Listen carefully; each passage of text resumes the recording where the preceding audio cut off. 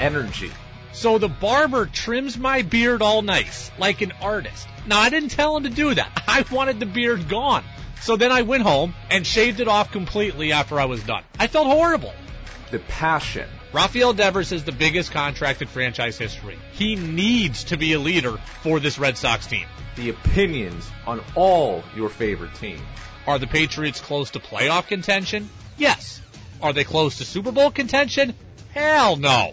This is the Brady Farkas Show on WDEV AM, FM, and WDEVradio.com.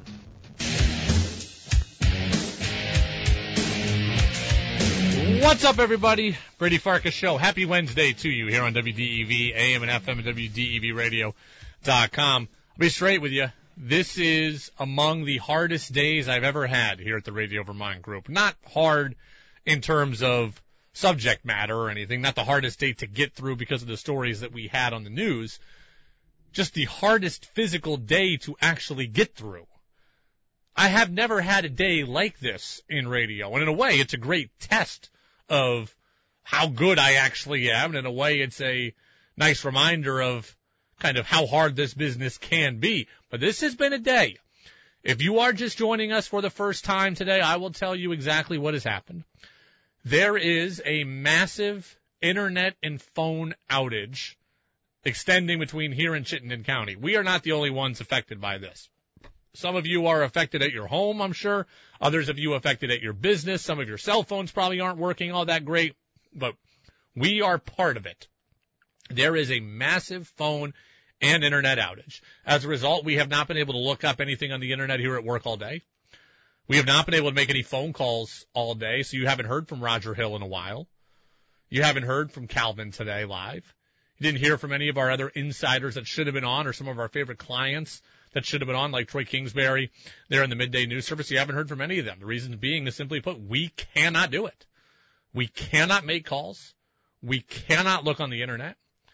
And as a result, it's a huge testament to Kevin Ellis and Bill Sayer and Lee Cattell and Greg Hooker and everyone who's been a part of this station today has had to really alter their process for doing their shows because they haven't had certain things that they usually draw on. We haven't had that, and myself included. Right? The afternoon news service was the most different afternoon news service I've ever done here. And this is going to be a Brady Farkas show that's going to be relatively normal because it's something that I'm used to doing, is just talking here for 90 minutes. I'm far more comfortable being in an internetless world here on this show than I am in the afternoon news service. But one of the real negative things about this whole outage today is what it's going to do to the Boston Red Sox game tonight. We are not going to be able to broadcast the Red Sox. And it pains me to say that. It angers me to say that because in the 2.5 years that I've been here, we have never missed a Red Sox game, right? COVID season when the Red Sox were in last place and you would have wanted to miss games, we had every single one. 2021 trip to the ALCS, we had every one. 2022, last year, finishing in last place, we had every one. We are not going to have tonight's game on the air. And it is because we physically cannot do it. We physically cannot do it. The satellite with which we take the game from is down as a result of the outage. We thought about trying to call WEEI and getting a phone feed of the game. Because the phone is down. We cannot do it. We tried to figure out if we could pair some kind of Bluetooth to my phone to where we could play the game over my phone for you. Can't do it. That's where we're at. There will be no Boston Red Sox game today for the first time here in the 2.5 years that I have been here. It pains me to say that. It angers me to say that. It annoys me to say that. And I'm sure it annoys you as well. A lot of our listeners build their nights around Red Sox baseball here on DEV. We're with you. We build our nights around it too. I went home last night. I listened to Will Fleming and Lou Merlone. I didn't turn it on the television. I listened to the game. And a lot of you do that too. And tonight you can't. I get it. You're upset. I am too. Now, the good news is that the Red Sox play a day game tomorrow, and I'm told this will be fixed by then. But there will be no live Red Sox baseball today. You can't text in. The internet's down. I can't see it. You can't call and complain. The phone's down. I can't hear it. So this is one we all just have to grit our teeth and bear it, unfortunately, for the night and accept that we'll be back at it again tomorrow. Now, the game starts at 6:40. I have limited ability to do things with my phone right now. I will bring you any updates that happen between 6:40 and 7 when I get off the air. The only benefit of this whole thing is that I'm going to get a full 90 minutes with you, and we haven't had a full 90 minutes this week yet, right? Monday we had a 10-minute show. Tuesday we have a 10-minute show.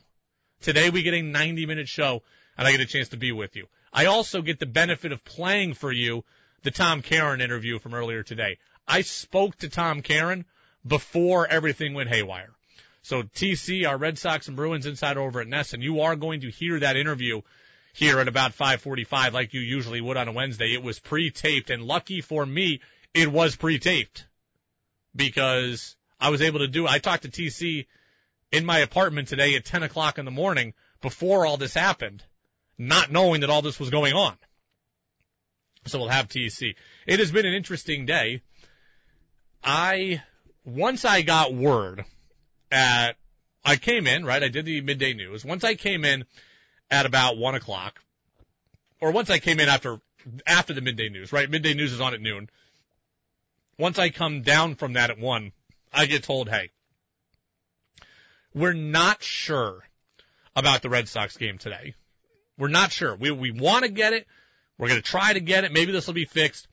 You need to have a show prepared just in case. So I'm like, okay. So I start going to work, and I'm like, where am I going to prepare for the show? Because I don't have internet here. I can't look up stuff. I can't use the Google Doc that I usually use to make notes for the show.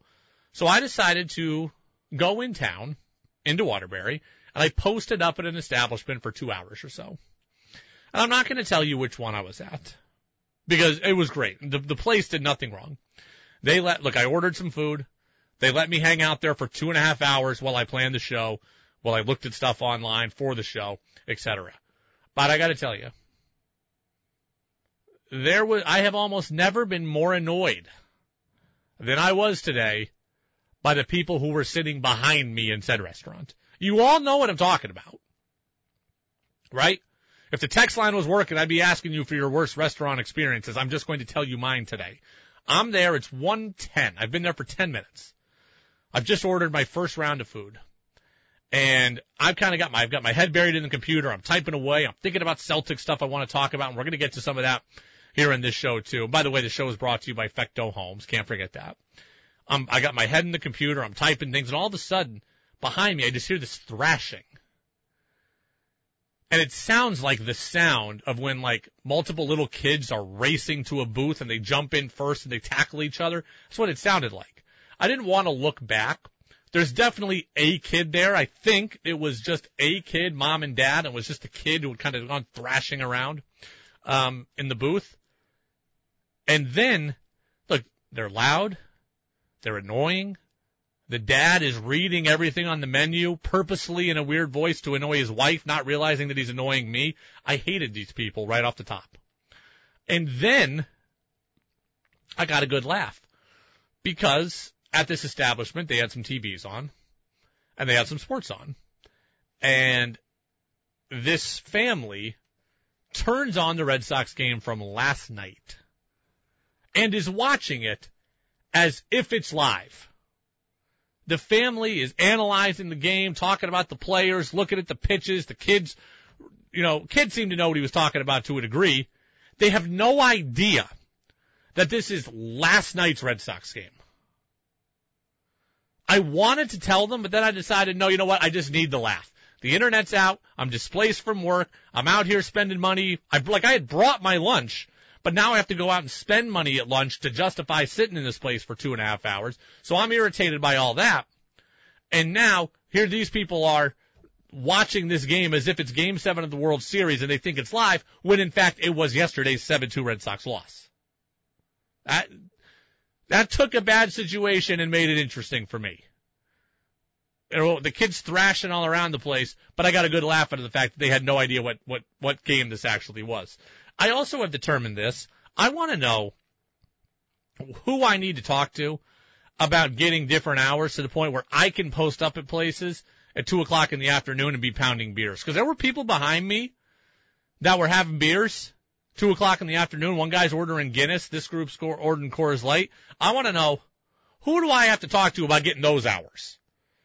Because I would love on a nice Wednesday to be able to post up and have a couple of drinks. But thus, I can't because I'm working till 7. And I'm thinking to myself, just one time, if I could get the midday off and I could be doing what they're doing. I'm like, who are these people that are on the early happy hour schedule and could be posting up boozing at 2 o'clock in the afternoon? I'd like to do what they do, or at least have the hours that they have, or at least have the off day that they have. Who do I got to talk to about getting in that club?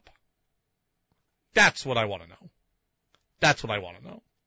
So here's how my day has gone in order. Wake up, talk to Tom Caron. That was good. Come to work, find out the internet's down. That was bad. Do the midday news with Lee without the internet. That was rough. Then go post up at this restaurant for 3 hours, plan the show, have these people behind me not know what game is actually on, have the kid thrashing in the booth, and then get jealous of the people who are drinking beers at 2 o'clock in the afternoon. And now back. The afternoon news was the hardest news I've ever done. And now today I'm back in my comfort zone, but I feel bad the Red Sox aren't on. I do. I'm happy I'm on for 90 minutes. I'm vain like that. I'm happy to hear more of me talk. Not really. I'm just happy to do the show and share it with you. But I can't share it with you because the text line is down. And then, I'm disappointed there's no Red Sox baseball. We will get some Red Sox conversation, though. Okay? We will get some Red Sox conversation. I spoke to Tom Caron, our Sox insider over at NESN. You're going to hear that interview next as the Sox look to avoid losing their third straight game at the hands of these Tampa Bay Rays. TC going to be with me next here in the Brady Farkas Show on WDEV, AM and FM, WDEVradio.com, brought to you by Fecto Homes. Want Brady to hear your opinion on the sports stories of the day? Text in at 802-585-3026. Now it's back to the Brady Farkas Show on WDEV, AM, FM, and WDEVradio.com.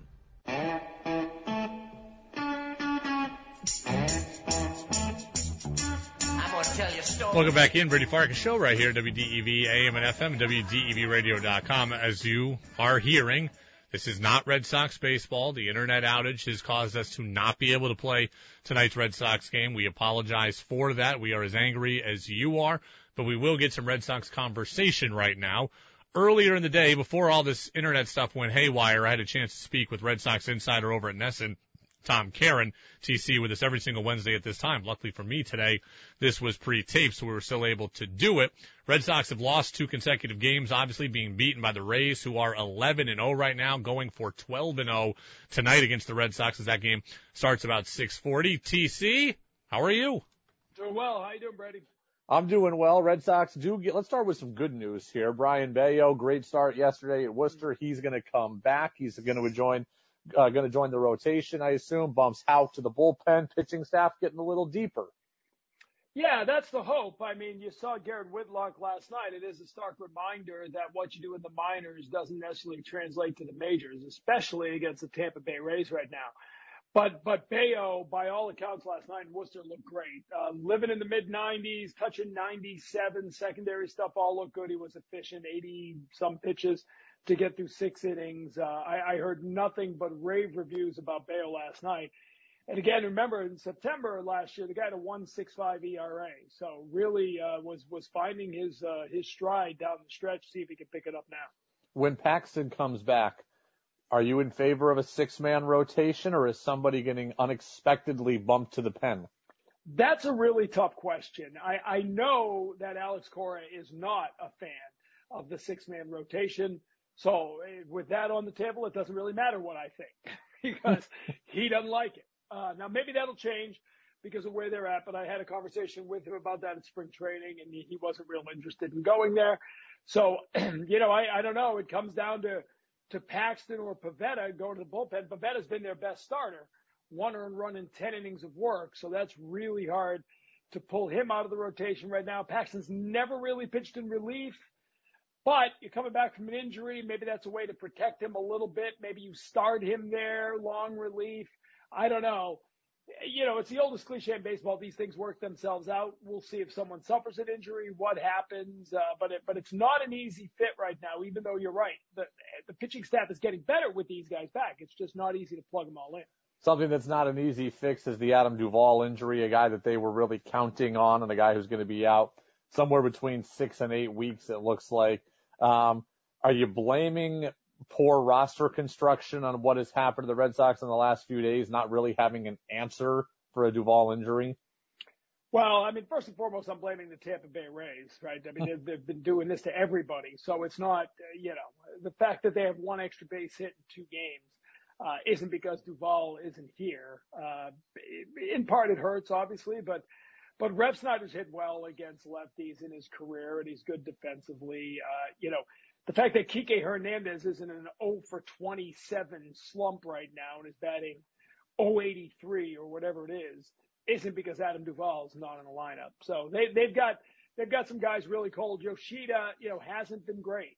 He's shown a couple of flashes, but we haven't seen it consistently yet. Arroyo has really struggled, and we didn't expect that, right? The word on Arroyo, the book on Arroyo has always been when he's healthy, he can hit. Well, he's healthy and he's not hitting. So you got a lot of guys cold right now. McClanahan started the All-Star game last year. I mean, he's one heck of a pitcher. He's 3-0 with a, sub-2 ERA. So they got it shoved last night. Monday was a great baseball game. You lost 1-0. Rafael Devers took 3 called third strikes for the first time in his career, one with the bases loaded, which was the killer, in the 8th inning. So I'm not going to overreact and say they've lost 2 games because Adam Duvall wasn't in the lineup, but there's no doubt they're missing his protection in the middle of that order. I'm ready to throw my 4-8 Mariners through a wall right now. At what point are you allowed to be worried / frustrated about your team's performance? Oh, you can be worried, and I'm not saying I'm not worried about the Red Sox. It's never too early to worry. It's too early to panic. I always try to, we're in a football crazed world. So I always try to, 10 games in baseball is the equivalent of 1 game in football, right? Mm-hmm. So when you're 0-1, you don't panic. If you're 0-10, you probably panic. But if you're 5-5, 4-6, 4-8, it's still too early to panic. But some teams have really struggled to get going here, and that can lead to a crisis in confidence. That can lead to trouble. Back to the Red Sox. We had a graphic last night. The Red Sox have given up the tied for the 3rd most home runs in baseball as a pitching staff. 3 of the 4 teams on our list as the 4 teams that have given up the most home runs have all played a series against the Tampa Bay Rays. So, that's the common denominator in bad pitching right now is you face the Rays, who are just right now playing as well as any team in the history of baseball over a 10-game stretch. I mean, they have been crazy. You need more from Yoshida or from Turner in the light of Duvall's injury? Yeah, Turner. I mean, because Yoshida's given you a little something. Turner's really struggled. I thought last night he took a walk. He got a base hit. I think Turner started to show that, you usually see small signs from a guy when they're coming out of a slump. Even Kike Hernandez late in the game yesterday made it out, but he was on the ball opposite field. That sort of makes you feel that he's seeing the strike zone and seeing the ball and maybe poised to come out of it. Manny Ramirez forever, Jerry Remy used to talk about watch him. If you get a little base hit, a little dribbler up the middle, but if he's hitting it up the middle, that means he's about to come around. So you watch these signs. I think Turner's ready to come out of it. Tonight is really interesting. They face Taj Bradley, the top prospect in the Rays system. He's getting the major league debut tonight. So you got a team that's really scuffling at the plate against the kid who's never pitched in the majors, 22 years old, minor league pitcher of the year. This is, if you get shoved tonight, you're going to be in trouble because then you come back with a day game tomorrow and you're really scuffling against Springs, who's been good.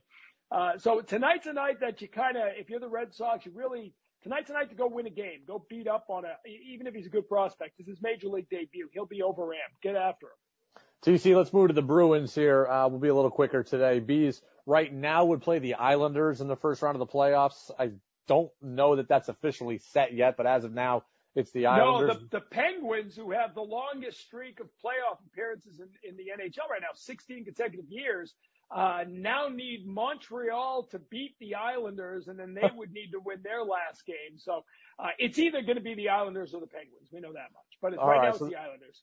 Bees have the record in hand. Your thoughts on them now as we get ready for the playoffs?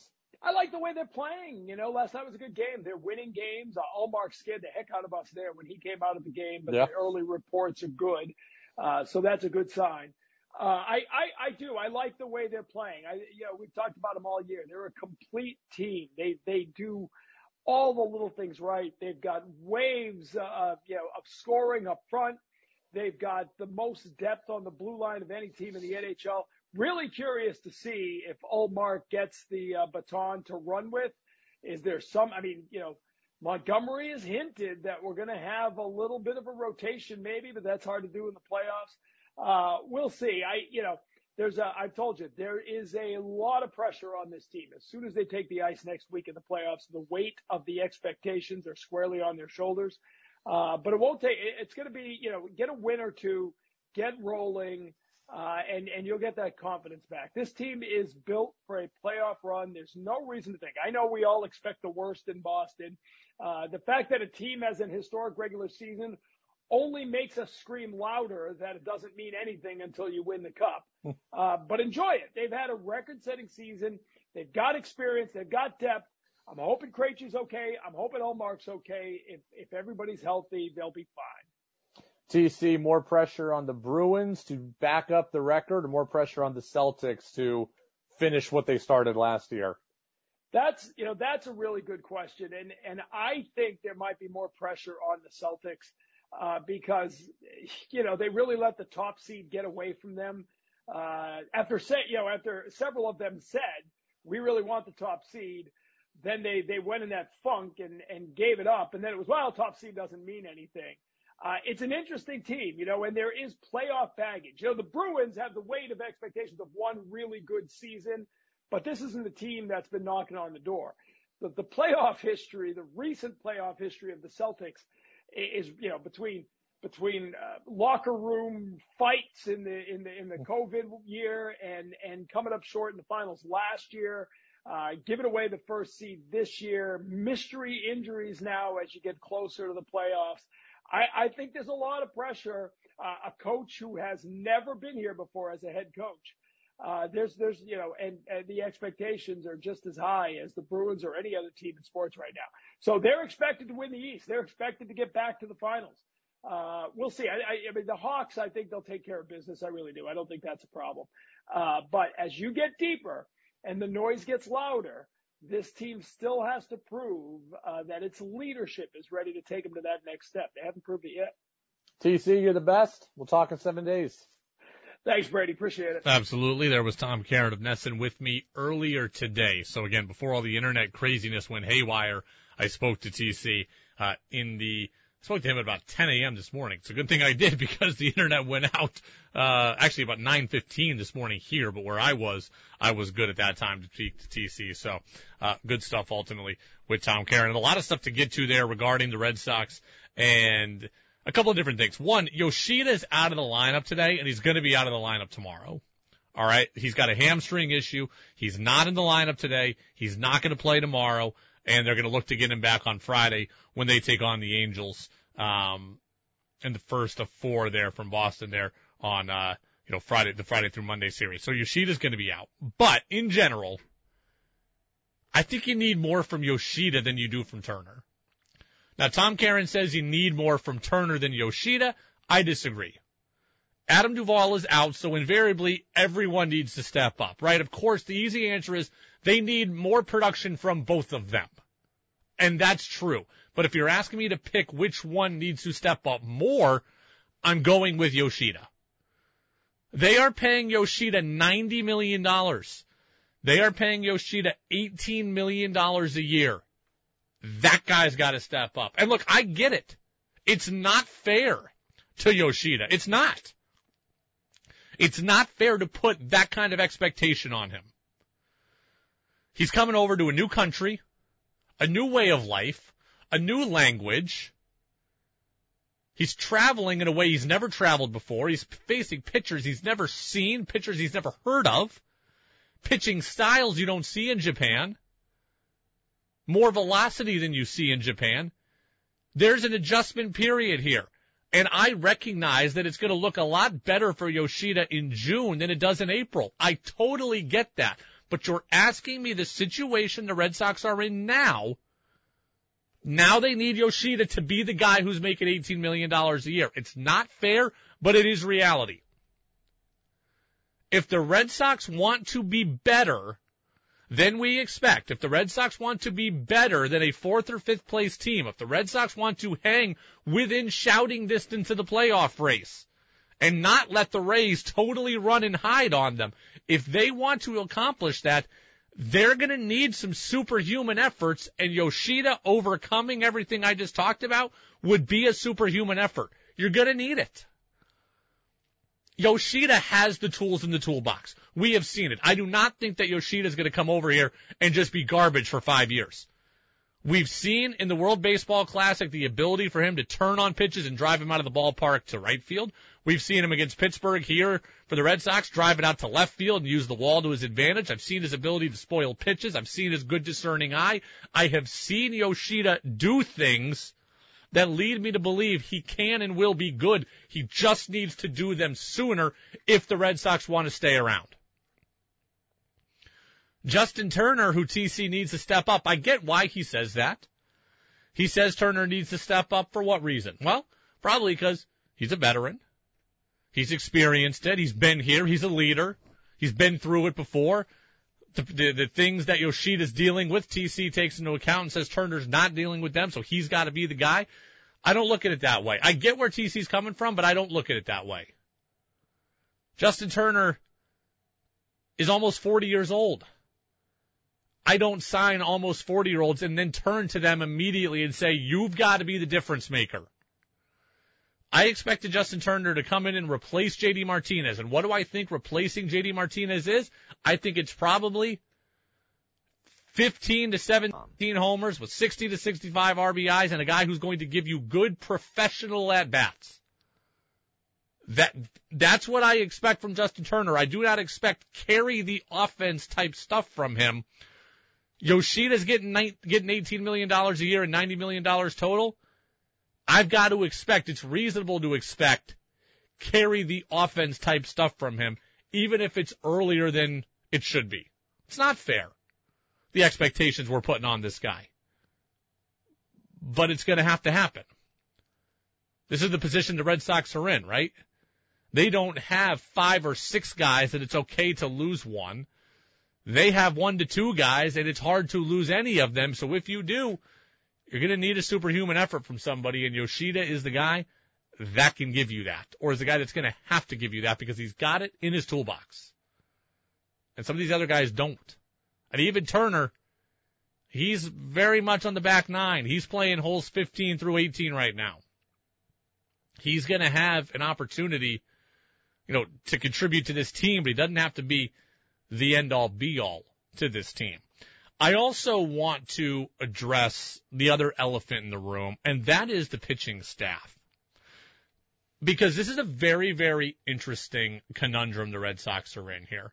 They are soon, knock on wood, going to have 6 starters for 5 spots. Right? The same issue they could have had in spring training, they are realistically about to have. Corey Kluber, Chris Sale, Nick Pivetta, those 3. Now Garrett Whitlock. Now Brian Bayo's coming back. And soon it's going to be James Paxton. What do you do? Realistically, what do you do if you're the Red Sox in that scenario? Because it's not an easy scenario to navigate. And I think whatever the Red Sox choose here, they're probably going to be wrong. Whatever the Red Sox choose, they're probably going to be wrong.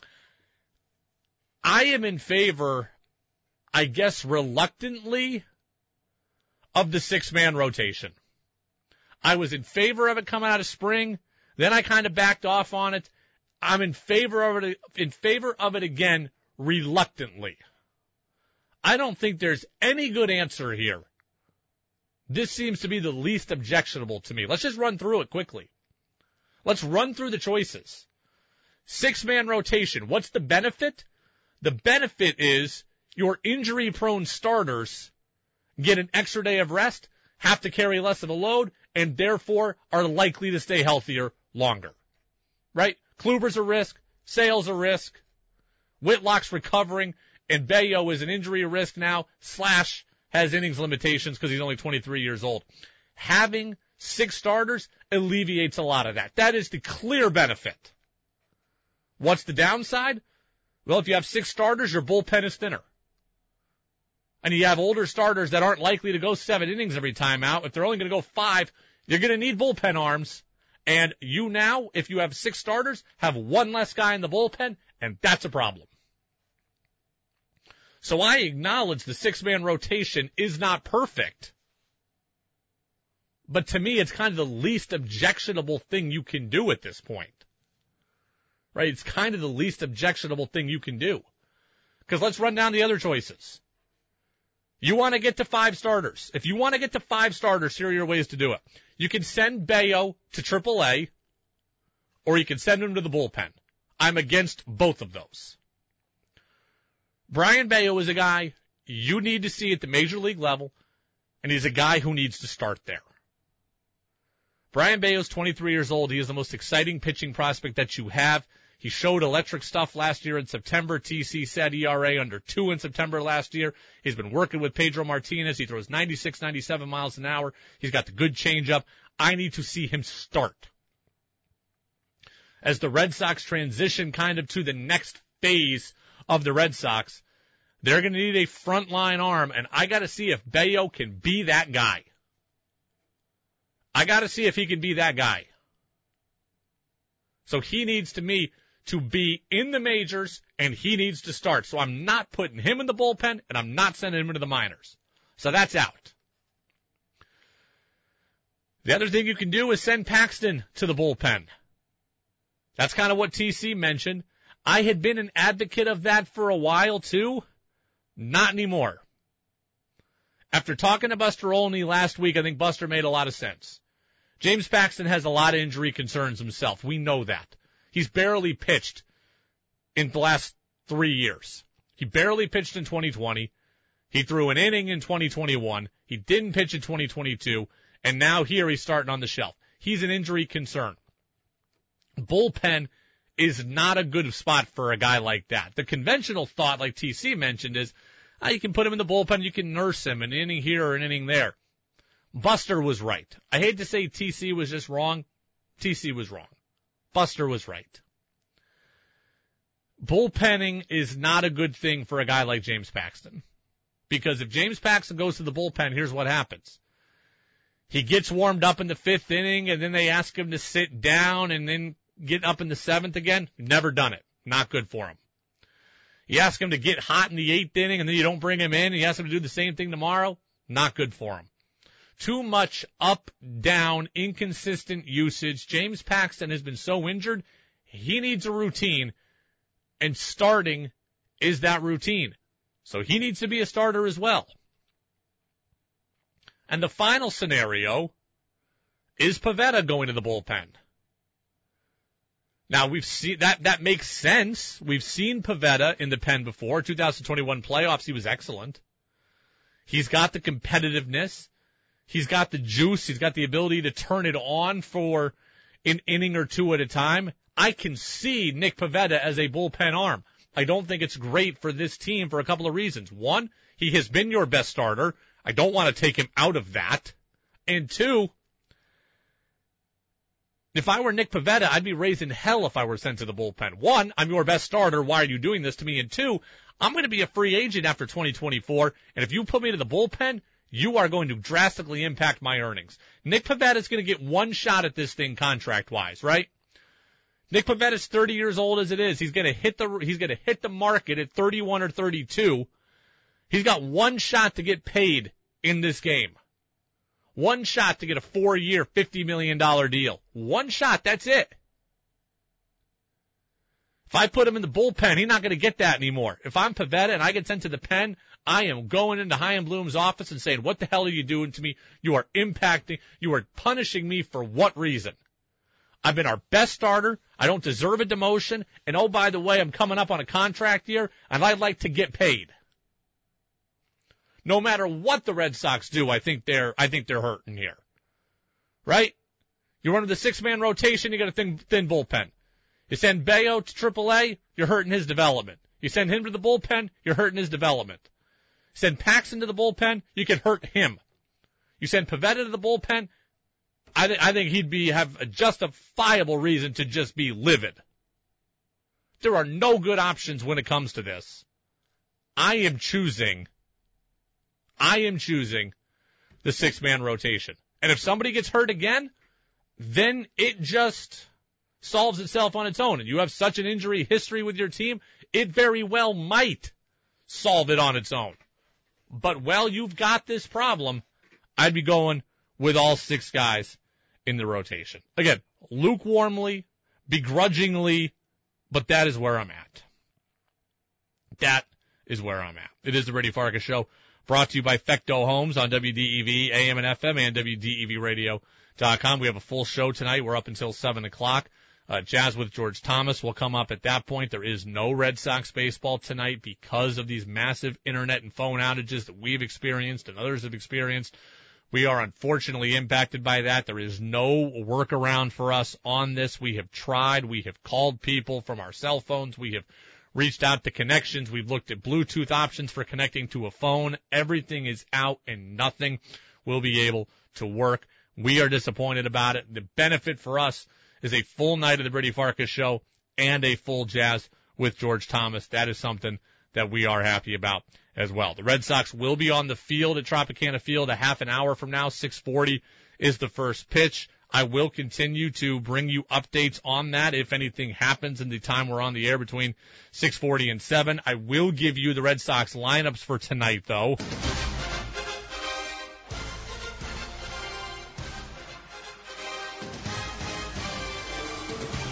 The Rays are 11-0. The Red Sox are 5-6 on the season. For the Red Sox, Alex Verdugo leads off in right. Rafi Devers is at third. Justin Turner's the DH. Tristan Casas is at first. Raimel Tapia is in left today. Bobby Dahlbeck is your shortstop. Reese McGuire is the catcher. Yu Chang is at second, and Kike Hernandez is in center. This is not the lineup you'd want out there if you're the Red Sox trying to break a 2-game losing streak. I mean, Casas, who's really struggling in the cleanup spot. Dahlbeck at shortstop. Yu Chang. And then Kike, who is, a week and a half into playing shortstop, now back out in center, hitting about a .080. On the mound for the Red Sox is Chris Sale. He's 1-0 with an 11.25 ERA. For the Rays, Yandy Diaz is the DH. Wander Franco's at short. Isaac Paredes is at first. Randy Arozarena is in left. Harold Ramirez is in right. Manuel Margot, the former Red Sox farmhand, is in center. Taylor Walls is at third. Christian Betancourt is the catcher. And Vidal Brujan is at second. Making his Major League debut, one of the top pitching prospects in all of baseball, that's Taj Bradley. He is on the mound, 0-0, with an ERA of 0. It is the Brady Farkas Show here on WDEV, AM and FM, WDEVradio.com. We are brought to you by Fecto Homes. I ask you this. You can't text in your answer, so be thinking about it, though. I ask you this. Who is under more pressure heading towards the playoffs? The Boston Celtics or the Boston Bruins? I'll give you my answer next here on the Brady Farkas Show, brought to you by Fecto Homes on DEV.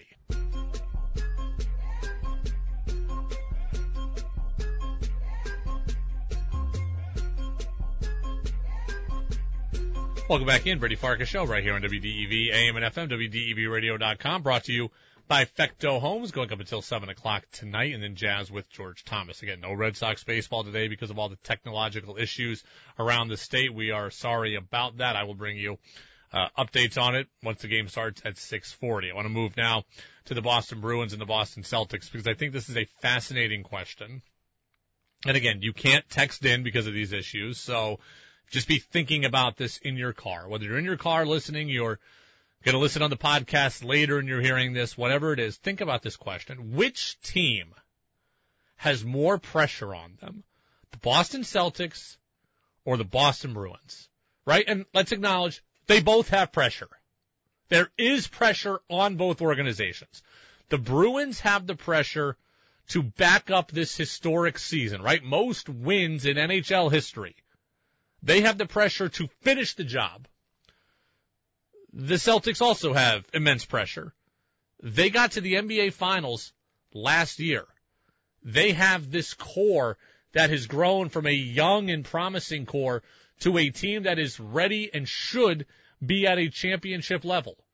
The only way to go further than they did a year ago is to win the whole damn thing. So there's pressure on them too. My question for you is, which one of them has more? And for me, I'm going with the Boston Celtics. I'm going with the Boston Celtics. I know a lot of people will say that, hey, the Bruins made history, therefore they have the pressure. That's a fair argument. But for me, I'm going with the Celtics. There's a couple of different reasons. One is what you heard TC say a little while ago, right? We had TC on at 5:45. He answered this question, and he said something I think is really, really true. The Celtics have years of kind of playoff stench to overcome. The Bruins are carrying with them the weight of this one season. The Celtics are carrying around the weight of several seasons with them. This Tatum, Brown, Smart core has been to the Eastern Conference Finals 3 times, I think. Right? They got there against the Cavs twice. Got there got there last year and won it and then got to the finals. So they've been knocking on the door. They failed with Isaiah Thomas. They failed with Kyrie Irving. They failed with Kemba Walker.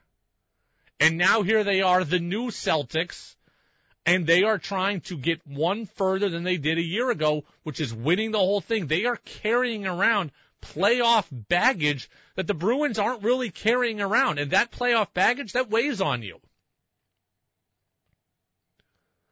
The Celtics also, they've kind of pressed all the different buttons that you can press here, haven't they? They've been doing a bunch of different things, right? They've done it with Isaiah. They've done it with Kyrie. They've done it with Kemba. Now they've tried to bring and upgrade the bench by bringing in Brogdon. They've changed out upper management. They've done it the Danny Ainge way. They've done it the Brad Stevens way. They've done it the Brad Stevens way, the Ime Udoka way, the Joe Mazzulla way. The Celtics have been in the lab trying to figure out how to win the whole thing. They've pressed a lot of different buttons and pulled a lot of different levers, and they got to beat the door down. But the Bruins have pressure. I get it. They have an older team. There's no guarantee that this team can do this again next season. The thought has always been, the Celtics are young, they'll be back. And they're probably more likely to be back than the Bruins are, but they still have more pressure because it's time. They've pressed all the buttons. They've pulled all the levers. They've got the experience now. And they're carrying around all that baggage. There's more pressure with that. The other reason why I think the Celtics have more pressure is just the nature of the NBA. In the NBA, it is now a minute-by-minute league. There's no other way to say it. It is a minute-by-minute league. You can have a great situation on Monday and the team be totally blown up by Tuesday. And that is a reality in the NBA that doesn't exist in the NHL. The Bruins might not be back next year because of age, but the Celtics could be torn apart tomorrow because that's what happens in the NBA. Player empowerment in the NBA has never been higher, right? You look around. You go back 15 years, Chris Paul, Dwight Howard, they forced hands on their teams. And then we've seen Kawhi Leonard and Paul George and Russell Westbrook and James Harden and Ben Simmons. This is what the NBA superstar does. So if the Celtics flame out here in the playoffs, we don't know that one of Jaylen Brown, Jason Tatum, or both won't just call the same kind of power play that all of those guys did. And you should be worried about that. If you want to head that off, win the title. We talk about college coaches having to re-recruit their rosters every year, It's the same thing in the NBA. How do I keep my stars happy, engaged, and wanting to stay here? Well, the best way to do that is go and win the whole damn thing. You want to keep Jason Tatum happy? Win it. You want to keep Jaylen Brown happy? Win it. Because if you don't, and heaven forbid you flame out early, you do not know what's coming and you might not want to know. Jaylen Brown has already scared us all half to death, has he not? He's already gone on record with the media and said, I don't know how long I'm going to be here. He's already made us wonder how long he is for the Celtics organization. I don't want to be in that position wondering where if this team goes out in the second round, you're thinking about, oh boy, is Jaylen going to walk into Brad Stevens' office and demand a trade? Is Tatum going to do the same? It could happen. Is it likely? I would say no. But it does happen. It can happen. And because it can happen, it worries me. And because it worries me, that's why the pressure is on the Celtics. That doesn't exist in the NHL, really. We saw Jack Eichel do it in Buffalo, force his way out. You don't see it happen as much. Player empowerment hasn't hit the NHL like it's hit the NBA. The Celtics, to me, have the pressure because you just don't know. You just don't know what could happen in the course of an NBA offseason. And I don't want to find out.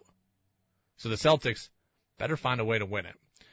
802-585-3026 is the phone number. There I am on autopilot giving you the phone number even though you can't text it. I suppose you could text it. I just can't see it. So you could text it and I can get these things for tomorrow. We have a full show tomorrow after Red Sox baseball. But, yeah, I can't see the text message if you do send it. But go ahead and send it and we'll have some conversation points for 24 hours from now. When I get home, I can look at the text line. But, and the internet should be back and restored by early tomorrow morning, we've been told. So that means we should be all good for the show tomorrow and, Red Sox baseball tomorrow. Let's play another game here let's play another pressure game here. On the Celtics, right? We acknowledge the Celtics have pressure. Maybe you don't think it's as much as the Bruins like I do, but we acknowledge the Celtics have pressure. Who has more pressure on the Celtics? Is it Joe Mazzulla, their head coach? Or is it Jason Tatum, their superstar? Now, Phil Perry of NBC Sports Boston, our guy, we love Phil. He says it's Tatum, no question. I don't doubt that Mazzulla will have pressure on him, but I think most people understand, the people who will be applying the pressure, fans, media, etc., look at any team in the NBA, and they say they're only going to go as far as their superstar will carry them. So for me, the Celtic with the most pressure on him is Jason Tatum, and it's really, I don't think it's very close because you look at the way it ended last year, Trenny, how the finals went for him. There is going to be an immense amount of pressure for him to start strong and keep it going. I think Phil's really smart. I think Phil makes really smart points. I disagree with Phil, though. I think Joe Mazzulla has more pressure. And the reason why is because of everything that I just said. The job of the NBA coach now is to keep your superstars happy. And the way to keep your superstars happy is to win the whole thing, or at least give them the belief that you're a guy they can ride with and that you can win the whole thing. That's what has to happen. Joe Mazzulla is being judged every day by his superstars. Right? These guys see the power play. Jimmy Butler just came on the screen. He's a guy who's forced to trade. Kevin Durant just came on the screen. Oh, he's forced to trade. Guys in the NBA force their way out of situations. And Tatum and Brown know it, and they know that they hold the leverage. So Joe Mazzulla, his job is how do I keep those guys happy? How do I keep those guys committed? How do I keep those guys wanting to stay here and not doing what all those other guys have done? The way he does that is win the title or at least give the belief to his star players that he could.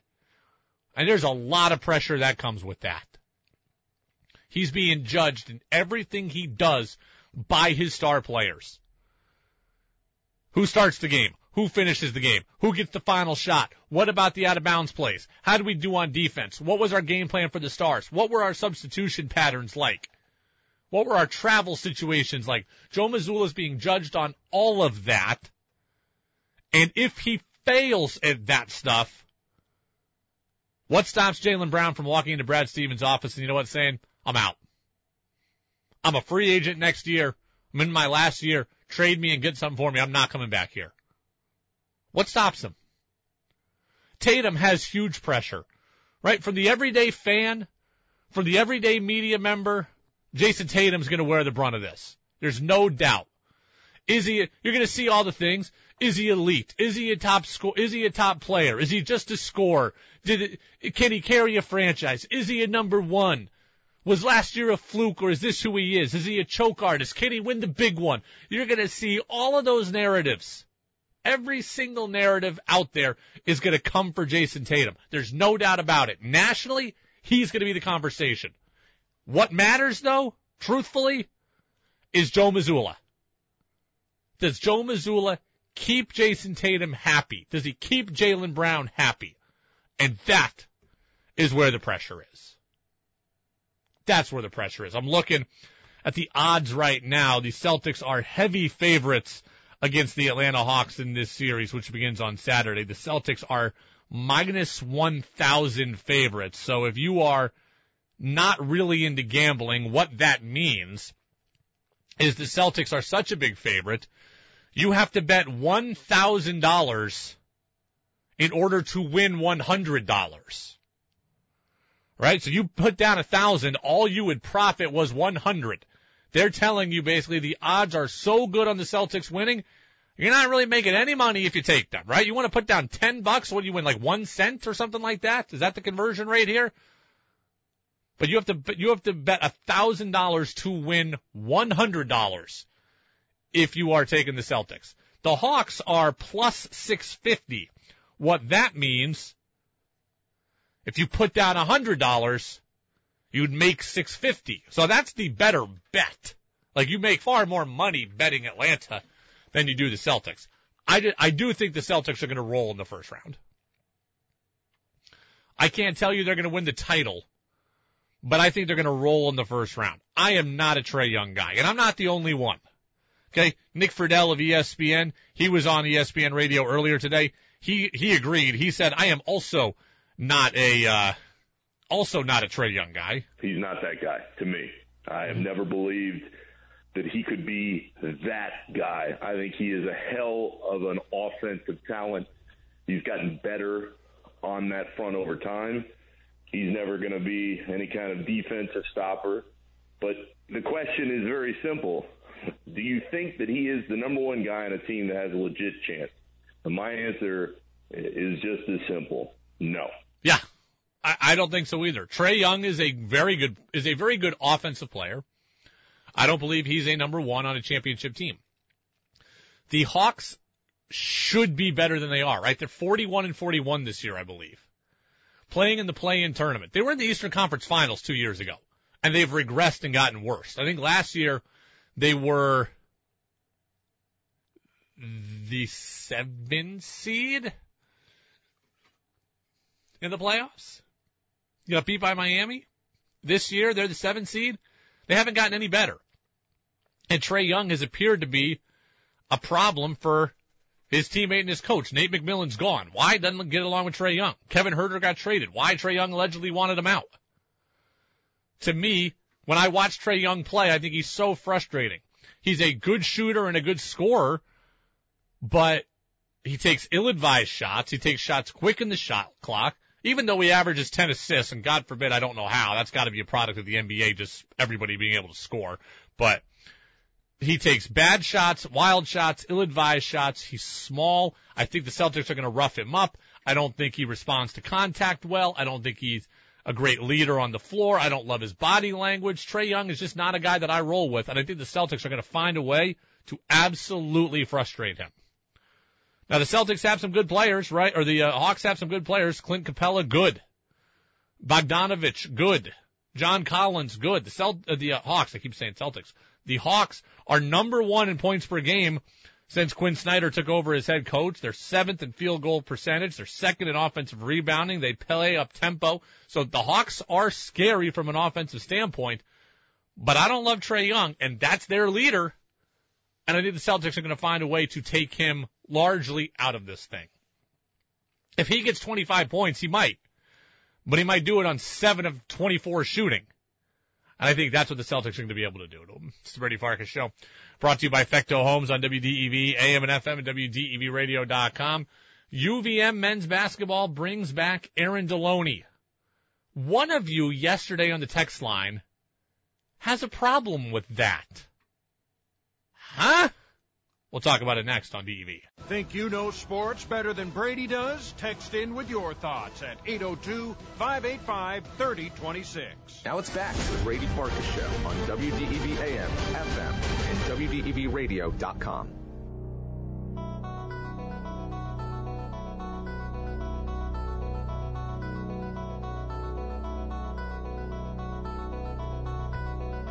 Welcome in, Brady Farkas Show right here on WDEV, AM and FM, WDEVradio.com. Jazz with George Thomas is coming up next, right at 7 o'clock here on DEV. Again, no Red Sox baseball today. Sox are getting ready to start in Tampa. Chris Sale on the mound. I will bring you any updates on anything if that game has any action in it here early on. Text says, well, let's see, here you go. I was able to get the text on my phone. And this is Marion Randolph, who says, no WDEV on the radio all day. What's up? I'm lost without you. Now I'm telling her to try the AM. I'm curious if any of you are having this issue also. If you are listening, you can text in 802-585-3026. That's 802-585-3026. And, yeah, that is on the text line. We are able to see the text on my phone occasionally. That one came in from Marion Randolph. So see what we can do for her. Jazz with George Thomas is coming up again at 7 o'clock. Aaron Deloney is coming back to UVM men's basketball next year, and I talked about it yesterday. I'm thrilled by it, right? He entered the transfer portal. 3 weeks later, he comes out of the transfer portal and goes back to UVM. I always thought it was a possibility. I did not know if it was a guarantee, but I always thought it was a possibility. I got a text last night from somebody who said, I can't believe UVM let him into the portal and then brought him back, and did they hold a spot for him, and what if you just left him high and dry? You know, if you go into the portal, you shouldn't be allowed to come back. That's not true. First off, I think there are some people that once they enter the portal, they are not coming back.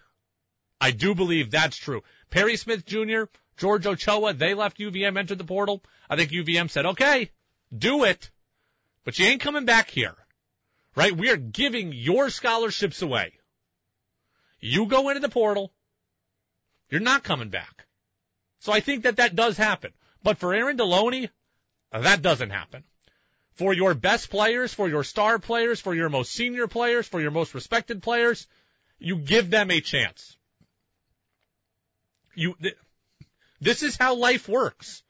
When you're really good at something and you're really valuable at something, you get opportunities that others don't. That is just reality. Perry Smith Jr. barely played at UVM. He wants to transfer? Fine. Don't let the door hit you on the way out. Go somewhere else. We'll take the scholarship and we'll fill it. We'll fill it. Aaron Deloney wants to enter the transfer portal. Hey, Aaron, it's been 4 years. You've given us a lot. Feel free to check it out, but stay in contact with us. We'd love to have you back. We want you back here. Go look. But talk to us throughout the process. We want to know. I'm fine with that. Aaron Deloney deserves different treatment than Perry Smith Jr. or George Ochoa. Why? He was here for 4 years, not one. He's been to 2 NCAA tournaments. He's been sixth man of the year twice. That's a guy you open the door back up for. That's the guy you say, okay, we'll keep your scholarship warm for you. As far as I understood, I was told kind of off the record by somebody I trust that UVM's coaching staff was in constant contact with Deloney, and they were re-recruiting him all the time to bring him back. So they knew that they wanted him back, and they knew they were keeping the seat warm for him. UVM was going to lose Smith and Ochoa to the transfer portal. There's two. They knew all along. There's 2 transfers we got scholarships opened up for now. They go get the kid from Fairfield. That's going to be one. They go get somebody else, that'll be 2. And Deloney, he's the third one. We want him back. We want him to take the third one. And I think the team was all right knowing that if Deloney left, he was going to leave with enough time probably to give them a chance to fill it. I don't think Aaron Deloney was going to leave them completely high and dry. So I didn't really get that texter who said that. That kind of bothered me because you do make exceptions to the rule. Okay? You do make exceptions to the rule. And you do that for your best players. I mean, it's just that simple. People who are good at things, people who are valuable to you, they play by different rules. They always have and they always will. Right? Look, a guy who has been an employee at your company for 30 years is going to get something different than a guy who's been your employee for 30 minutes. It's just life, baby. It's just life. One other note on Deloney. I saw a bunch of commentary yesterday. Let's see. I'm getting a couple of texts. I'm sorry here to do this to you all, but I'm trying to respond to the text on my phone. It says, we are in Cabot, haven't been able to get you all day on the FM channels.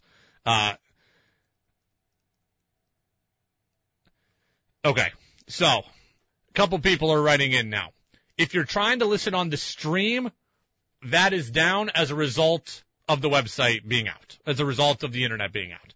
If you're trying to listen on your smart speaker, you're out. Apparently on the FM, people can't get us either, so we might be stuck here with, quote, just the AM, and that might be where we're at right now. This has been a hellish day. Okay, Texter says we can get the AM. That's good. So that was Sylvia in Cabot. So let me reset that for you now, Sylvia. Internet's out. Phone lines are out. As a result, the stream is down. Smart speaker is down. Apparently the FM is down also. So the AM is what's left. That's where we're at right now. This outage is going to last until 7 a.m. tomorrow, we are told. And as a result, no Red Sox baseball today, which is not something that we are happy about. But such is our lot in life right now. It is what it is. It's not just us being affected by this. It's all the way from here in central Vermont all the way up into Chittenden County. So several businesses are affected by this, and we'll have things back at it again tomorrow. So there you go. Right now it is 6:45 here on WDEV, and I want to address the one thing with Aaron Deloney again.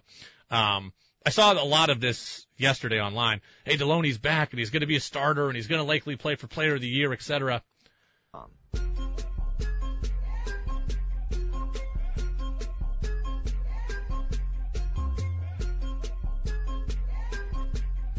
Welcome back in, Brady Farkas Show, right here on WDEV, AM and FM, WDEVradio.com, brought to you by Fecto Homes, going up until 7 o'clock tonight, and then Jazz with George Thomas. Again, no Red Sox baseball today because of all the technological issues around the state. We are sorry about that. I will bring you updates on it once the game starts at 6:40. I want to move now to the Boston Bruins and the Boston Celtics because I think this is a fascinating question.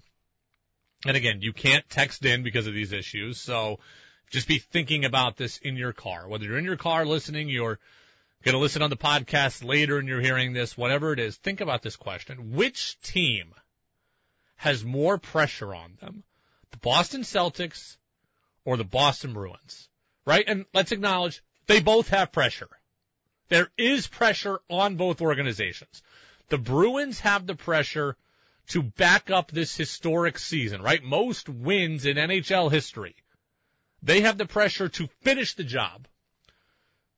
The Celtics also have immense pressure. They got to the NBA Finals last year. They have this core that has grown from a young and promising core to a team that is ready and should be at a championship level. The only way to go further than they did a year ago is to win the whole damn thing. So there's pressure on them too. My question for you is which one of them has more? And for me, I'm going with the Boston Celtics. I'm going with the Boston Celtics. I know a lot of people will say that, hey, the Bruins made history, therefore they have the pressure. That's a fair argument. But for me, I'm going with the Celtics. There's a couple of different reasons. One is what you heard TC say a little while ago, right? We had TC on at 5:45. He answered this question, and he said something I think is really, really true. The Celtics have years of kind of playoff stench to overcome. The Bruins are carrying with them the weight of this one season. The Celtics are carrying around the weight of several seasons with them. This Tatum, Brown, Smart core has been to the Eastern Conference Finals 3 times, I think. Right? They got there against the Cavs twice.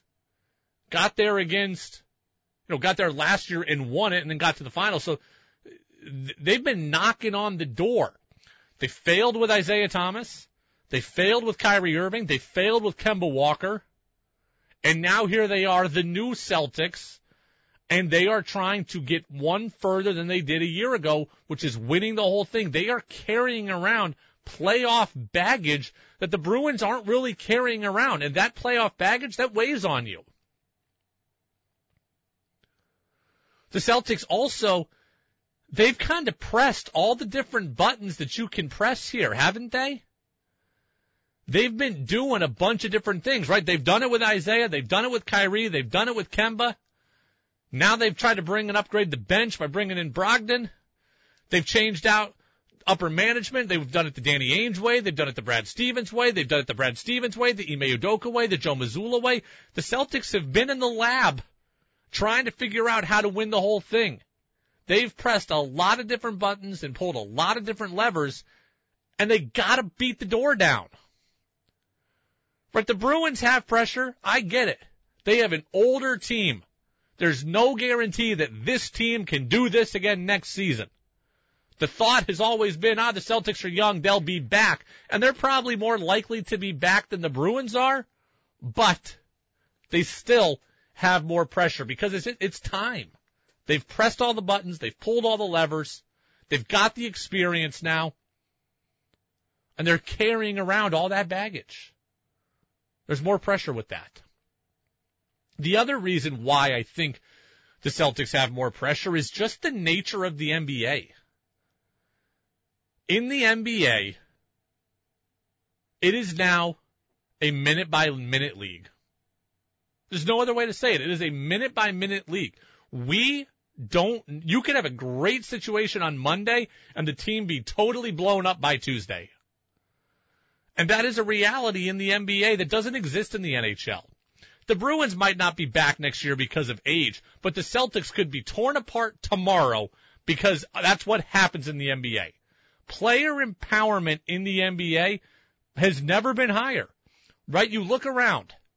You go back 15 years, Chris Paul, Dwight Howard, they forced hands on their teams. And then we've seen Kawhi Leonard and Paul George and Russell Westbrook and James Harden and Ben Simmons. This is what the NBA superstar does. So if the Celtics flame out here in the playoffs, we don't know that one of Jaylen Brown, Jason Tatum, or both won't just call the same kind of power play that all of those guys did. And you should be worried about that. If you want to head that off, win the title. We talk about college coaches having to re-recruit their rosters every year. It's the same thing in the NBA. How do I keep my stars happy, engaged, and wanting to stay here? Well, the best way to do that is go and win the whole damn thing.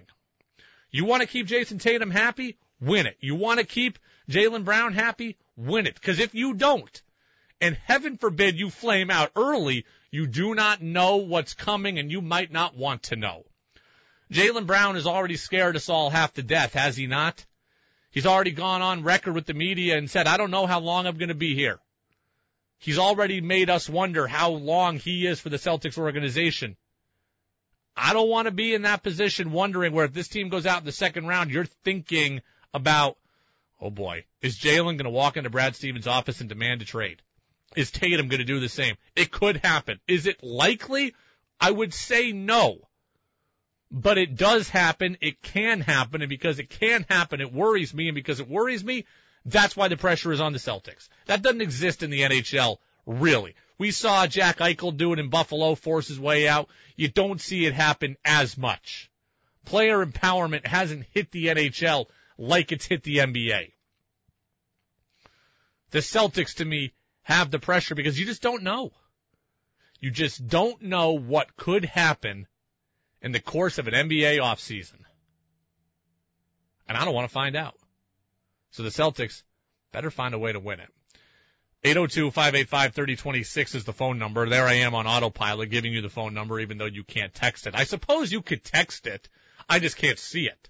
So you could text it and I can get these things for tomorrow. We have a full show tomorrow after Red Sox baseball. But, yeah, I can't see the text message if you do send it. But go ahead and send it and we'll have some conversation points for 24 hours from now. When I get home, I can look at the text line. But, and the internet should be back and restored by early tomorrow morning, we've been told. So that means we should be all good for the show tomorrow and, Red Sox baseball tomorrow. Let's play another game here let's play another pressure game here. On the Celtics, right? We acknowledge the Celtics have pressure. Maybe you don't think it's as much as the Bruins like I do, but we acknowledge the Celtics have pressure. Who has more pressure on the Celtics? Is it Joe Mazzulla, their head coach? Or is it Jason Tatum, their superstar? Now, Phil Perry of NBC Sports Boston, our guy, we love Phil. He says it's Tatum, no question. I don't doubt that Mazzulla will have pressure on him, but I think most people understand, the people who will be applying the pressure, fans, media, etc., look at any team in the NBA, and they say, they're only going to go as far as their superstar will carry them. So for me, the Celtic with the most pressure on him is Jason Tatum. And it's really, I don't think it's very close because you look at the way it ended last year, Trenny, how the finals went for him. There is going to be an immense amount of pressure for him to start strong and keep it going. I think Phil's really smart. I think Phil makes really smart points. I disagree with Phil, though. I think Joe Mazzulla has more pressure. And the reason why is because of everything that I just said. The job of the NBA coach now is to keep your superstars happy. And the way to keep your superstars happy is to win the whole thing, or at least give them the belief that you're a guy they can ride with and that you can win the whole thing. That's what has to happen. Joe Mazzulla is being judged every day by his superstars. Right? These guys see the power play. Jimmy Butler just came on the screen. He's a guy who's forced to trade. Kevin Durant just came on the screen. Oh, he's forced to trade. Guys in the NBA force their way out of situations. And Tatum and Brown know it, and they know that they hold the leverage. So Joe Mazzulla, his job is how do I keep those guys happy? How do I keep those guys committed? How do I keep those guys wanting to stay here and not doing what all those other guys have done? The way he does that is win the title or at least give the belief to his star players that he could. And there's a lot of pressure that comes with that. He's being judged in everything he does by his star players. Who starts the game? Who finishes the game? Who gets the final shot? What about the out-of-bounds plays? How do we do on defense? What was our game plan for the Stars? What were our substitution patterns like? What were our travel situations like? Joe Mazzulla is being judged on all of that. And if he fails at that stuff, what stops Jaylen Brown from walking into Brad Stevens' office and you know what, saying, I'm out. I'm a free agent next year. I'm in my last year. Trade me and get something for me. I'm not coming back here. What stops him? Tatum has huge pressure, right? From the everyday fan, from the everyday media member, Jason Tatum's going to wear the brunt of this. There's no doubt. You're going to see all the things. Is he elite? Is he a top score? Is he a top player? Is he just a scorer? Can he carry a franchise? Is he a number one? Was last year a fluke or is this who he is? Is he a choke artist? Can he win the big one? You're going to see all of those narratives. Every single narrative out there is going to come for Jason Tatum. There's no doubt about it. Nationally, he's going to be the conversation. What matters, though, truthfully, is Joe Mazzulla. Does Joe Mazzulla keep Jason Tatum happy? Does he keep Jaylen Brown happy? And that is where the pressure is. That's where the pressure is. I'm looking at the odds right now. The Celtics are heavy favorites against the Atlanta Hawks in this series, which begins on Saturday. The Celtics are minus 1,000 favorites. So if you are not really into gambling, what that means is the Celtics are such a big favorite, you have to bet $1,000 in order to win $100. Right? So you put down 1,000, all you would profit was 100. They're telling you basically the odds are so good on the Celtics winning, you're not really making any money if you take them, right? You want to put down $10, what do you win, like 1 cent or something like that? Is that the conversion rate here? But you have to bet $1,000 to win $100 if you are taking the Celtics. The Hawks are plus 650. What that means, if you put down $100, you'd make $650. So that's the better bet. Like I would not necessarily pencil all of that in. I don't have any inside knowledge on this. I just know that Aaron Deloney is really good off the bench, and John Becker really likes his energy off the bench. I think that Deloney will be a huge part of UVM next season. I think he's going to play 30 to 32 minutes a game. I think he's going to have a chance to be their leading scorer, and I do believe he will have a chance to be Player of the Year. I think he's going to play enough to be Player of the Year. That said, I don't know that I'd pencil him in as a starter. And I don't know. I'm just going on instinct of what I've heard John Becker say. I love that kid. I love what he brings us off the bench. I love the energy. I love the spark. I love the instant heat-up ability that he brings to the table. And if John Becker loves that, don't be surprised if just maybe he keeps Aaron Deloney on the bench next year. Right? Sits him out the first 4 minutes of the game, plays him 12 of the next 16. Sits him out for the first 4 minutes of the game, or the first 4 minutes of the second half, plays him for 12 of the next 16, and see, that would be 24 minutes today. Maybe he plays, I don't know, I still think he's going to get 30 minutes a game. I think he's going to get 30 minutes a game. However you want to orient that, I just wouldn't guarantee you that he's a starter.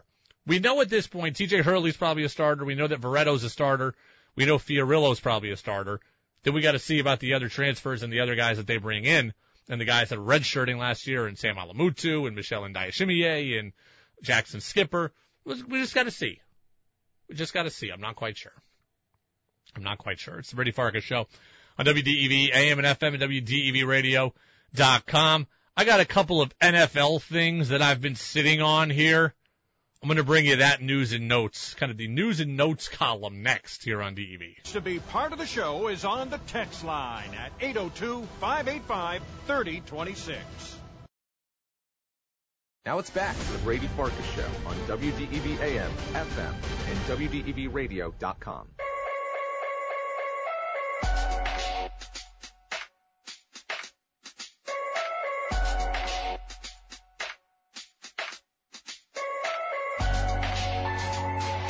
Welcome back in, Brady Farkas Show right here on WDEV, AM and FM, and WDEVradio.com. Jazz with George Thomas coming up just a couple of minutes from now here on the Friendly Pioneer. Red Sox baseball is just underway down in Tampa, working on getting you an update there. Again, the phone coverage here a little spotty today, even on the cell phone side of things. It has been a little bit better as we moved throughout the afternoon here, but it was really bad during the midday and the afternoon news service. It's 0-0 Red Sox and Rays here in the bottom of the first. The Rays have a man on. Somebody has reached on an error in this one. That was an error by Bobby Dahlbeck. And go figure, when the Red Sox have to play Bobby Dahlbeck at shortstop, that's what happens, right? An error by Dahlbeck, Wander Franco reached and then stole second. So there's a runner at second with one out. Chris Sale is on the mound. The Red Sox went quietly in the first inning there. We will have this issue all fixed up by tomorrow,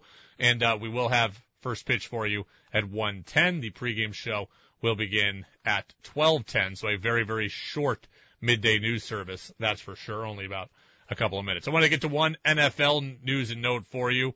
Bill Barnwell of ESPN saying something that I think a lot of people are wondering. Why are the Atlanta Falcons not going after Lamar Jackson? They're in position to compete. I'm not going to lie. They're the team this entire time. I felt like, why aren't they making a move for Lamar Jackson? Because if they make a move for Lamar Jackson, suddenly that is a really good football team as opposed to one that is kind of hopeful. So optimistic, but I keep sitting here saying, man, this would be the perfect fit. If anyone's going to make a fit for Lamar Jackson, it should be the Atlanta Falcons. Yeah, I don't get why the Atlanta Falcons aren't going after Lamar Jackson either, frankly. The Atlanta Falcons have a chance to win. At least their division, right? The NFC South still isn't particularly good at this moment. Tom Brady has left Tampa, so they figure to be taking a step back, right? Baker Mayfield is not a suitable replacement for Tom Brady. So they're going to be not really a threat. The Panthers are going to play with the number one pick in the draft. Whether it's C.J. Stroud or Bryce Young, those guys might be good. They're not going to come in and set the division ablaze. So now they're not really a threat, at least this year. And the Saints with Derek Carr, I think we like, but we don't love. Like, they can easily be overtaken, and a Falcons team with Lamar Jackson would overtake them. So why are the Falcons not going for him? If it's because they have that much faith in Desmond Ridder, then okay, who they drafted last year in the second or third round, then maybe, but Desmond Ridder is not Lamar Jackson. And is not going to be Lamar Jackson anytime soon. It makes too much sense. Look, this is a franchise in Atlanta that has had great fanfare for a running quarterback. Remember Michael Vick? Lamar Jackson doing Vick-like things on the surface that Vick played on would be hugely popular in Atlanta and would bring back a lot of nostalgia. Falcons fans loved Vick, and they would love the way Lamar plays. You have a winnable division. You have a guy who played in the South when it comes to college football, played at Louisville. I know it's not as South as Atlanta, but still you have a guy who's played in that area of the country, has played in the ACC, immensely popular, Heisman Trophy winner, and he makes your team better.